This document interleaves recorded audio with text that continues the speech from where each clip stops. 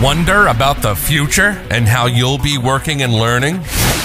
Welcome to You in 2042, the future of work, with your host, Danielle Wallace.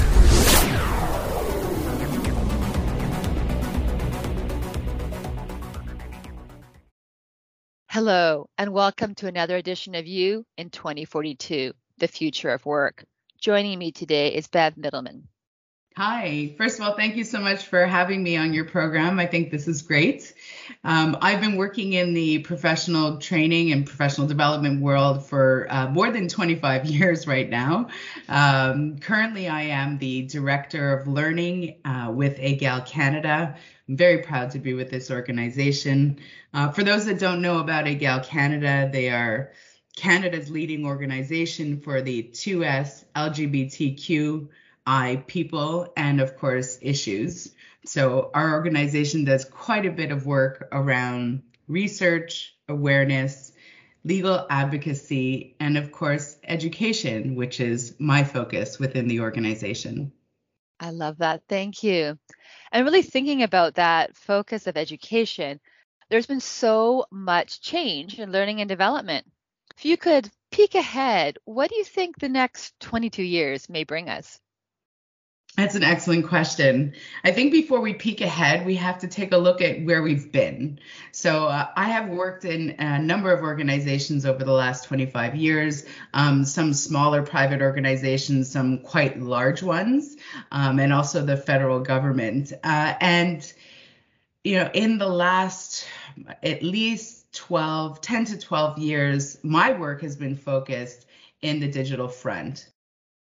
Digitized learning, we can actually recreate some of the dynamics that we have in a physical classroom. We can recreate those dynamics for a live synchronous class. So, I've been doing this work for so long, and it was an uphill battle. And then COVID hit, and COVID changed everything, because all of a sudden, there was no longer a choice. Are we going to do it in person? Are we going to do it online? Everyone was forced to do things online. So companies now had to do things online. The schools had to now deliver their educational curriculums online. And so it was a really, really interesting shift to see this sort of immediate change take place. Again, some of us have been working towards this change for years and years and years, but this was an imposed change, and everyone needed to adapt extremely quickly. And so, we learned quite a bit coming out of this, right? We learned what really does work online, what doesn't, what can be recreated in a digitized environment, and most importantly, which is heavily supported by the research, we learned that really the effectiveness of training always comes down to the motivation of the learner. So the modality is certainly something to consider, but if a student, a learner, wants to learn something, whether it's in a face-to-face classroom or whether it is in a digitized environment, the fact of whether they want to learn it or not will dictate how effective that training is. So that intrinsic motivation remains at the heart of what is effective. And that hasn't changed. Our research has shown this for decades, and that truly hasn't changed. So if we're now going to take all of that and project into the future, I would say that we have to continue to focus on motivation, right? We have to continue to be timely, especially when we're dealing with adults, right? So adults want something that's timely, in the moment. Give me something that I can use right now that's relevant to the work that I'm doing. We've all experienced being thrown onto trainings by our HR departments or our employers, things that we didn't feel we needed, but we had to do it to check off a box. And we know that we don't pay attention to these things because we haven't defined them for ourselves as something that we need. So that motivation to learn isn't there. So I think looking into the future, this concept of motivation will become even more important.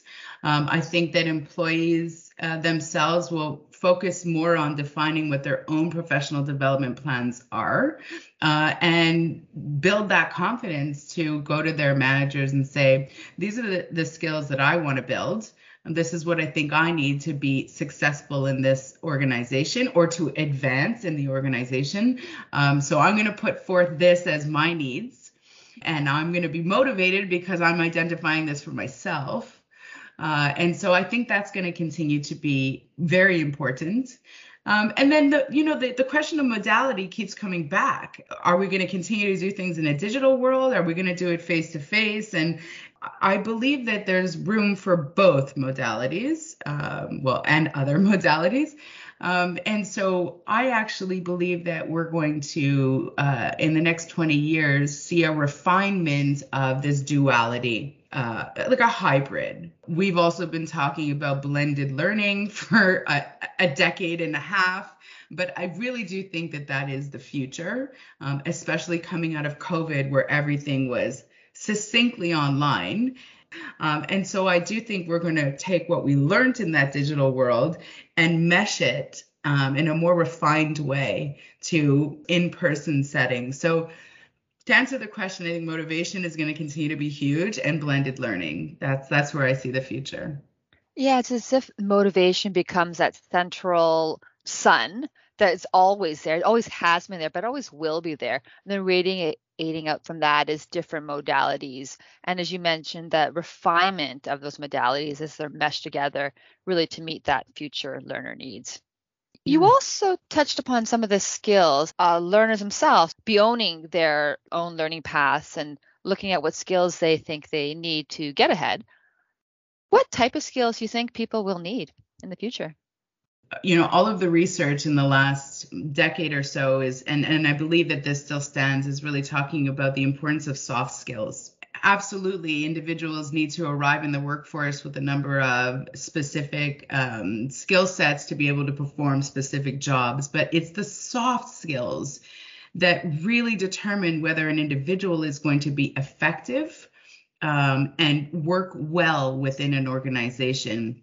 And this isn't new. Organizations have been doing things like personality tests and focusing interview questions on soft skills for some time right now. So, we'll take what happened in the last 18 months, and with COVID, this is such a prime example. The entire world needed to adapt at lightning speed, right? So the ability to adapt and the ability to manage change, critically important.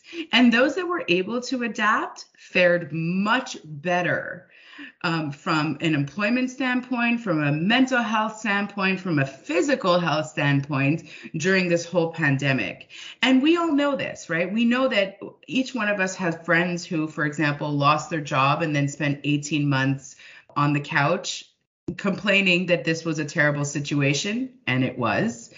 And then there were others that adapted quickly and decided to pick up a new profession, or they decided to do something else for their mental health. So that adaptability is absolutely critical in the workplace and in our personal lives, which, if you ask me, I think are meshing more and more together. There isn't that huge delineation between our work life and our personal life, especially as many of us continue to work from home.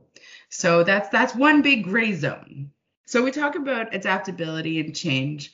The skill to be able to collaborate with others, again, not a new skill, but it is a skill that I think is underrated. So the ability to seek input, to understand that input, and then to be able to sort of reframe it into a strategic idea that can then be operationalized. This is huge. So again, collaboration, working interdepartmentally, if we're talking about a workplace environment, it's very important to be able to understand and seek out the opinions of your colleagues and others who have different thought processes from you, and allow that to enter into your critical thought patterns to decide, okay, now that I have all this information in front of me, what's my best way forward? So that collaboration is a big piece in my mind as well. And I do think, lastly, we've noticed, of course, that things move extremely fast in our world, more so than they did. You originally talked about 20 years ago in 1998. And I was working in the field in 1998, and things did not move as fast. And I think many people will speculate what is really at the core of this. Is it because, social media and everything's so fast and, we don't have the same attention span? But that is a reality. So we have to be able to operationalize our projects quickly. So some of the methods that we were using in terms of project management, sort of like, old school waterfall methods, you do this and then you move to the next task, you move to the next task. We don't have that liberty anymore. We're doing multiple things at a time. We have to work at a pace to be able to produce curriculums and to get these programs up and to our audience quickly. No, you don't have 4 months to develop a curriculum. It has to be done fast. So that's definitely the ability to work quickly. And this is to work smarter, right? Where am I going to put my focus? Part of that is understanding the tools that you work with, right? So these tools are always evolving. Like, for example, if you're using an authoring tool like Rise. So in order to work quickly, you have to understand those tools extremely well. So that, as a designer or someone who's working in the field of learning, you have to continuously keep yourself abreast of what these new tools are. So when you're given a mandate to author something, you know how to use the tool already. There isn't a huge learning curve. It's going to take me 3 months to learn and 3 months to do that. We don't operate in that fashion anymore. So that's what I would say the future sort of looks like, and what those skills are necessary to be successful in this particular industry. You make some really good points there. And I particularly like the idea of the agility and the ability to work smarter with that base foundation of knowing your technology, table stakes from which to springboard upon all these other soft skills that are so critical. I'm also curious your thoughts on the idea of motivation. You spoke about that at the beginning of this podcast. How might that play as a soft skill that people may or may not find as critical skill for the future?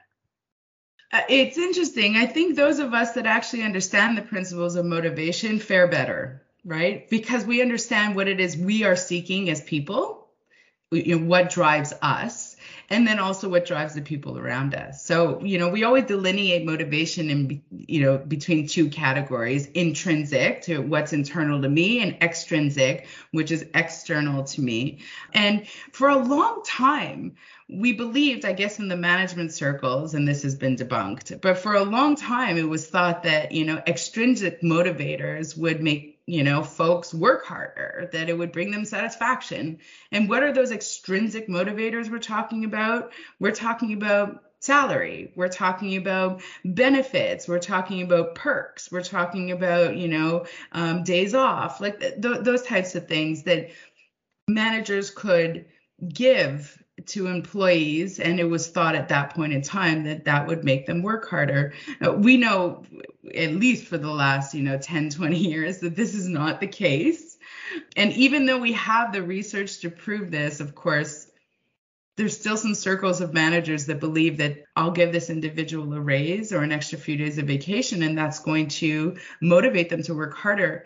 Not at all. In fact, most people who work in the learning and professional field are motivated by what I call motivated by achievement, which is entirely intrinsic. It's a more subtle sort of motivation. So when your employer demonstrates that they entrust you to deliver something on time, that they entrust what it is that you're proposing as a solution, that they entrust you to work directly with their clients, that they entrust you to the point where they're going to actually invest in you to develop your skills even further. All of these things are so much more effective in developing that intrinsic motivation for an individual who's working for an organization. It goes back to to the soft skills. It goes back to the interpersonal skills that, that you're able to demonstrate when you are speaking with your boss, when you are speaking with your colleagues, or you're speaking with your staff, if you in fact have staff. So those interpersonal skills are super important. It really ties well into what you said before about these soft skills, but also the idea of motivation and being motivated to learn.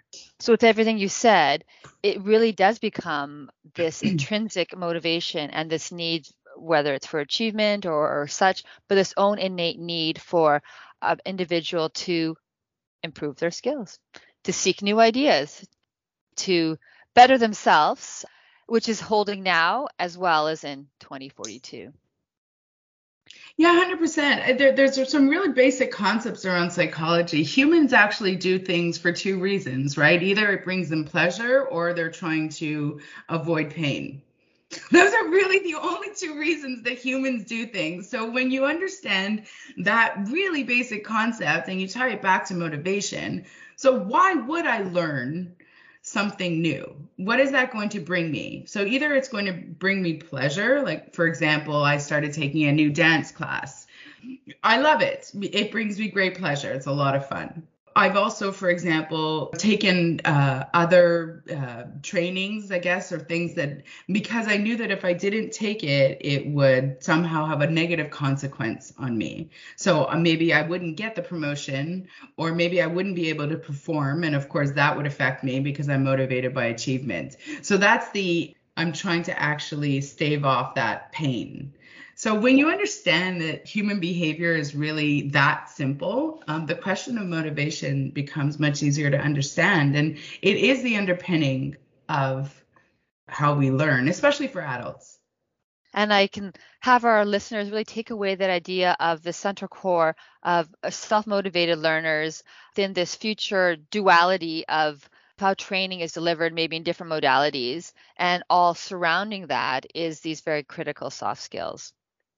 Thank you so much for your time. Thank you.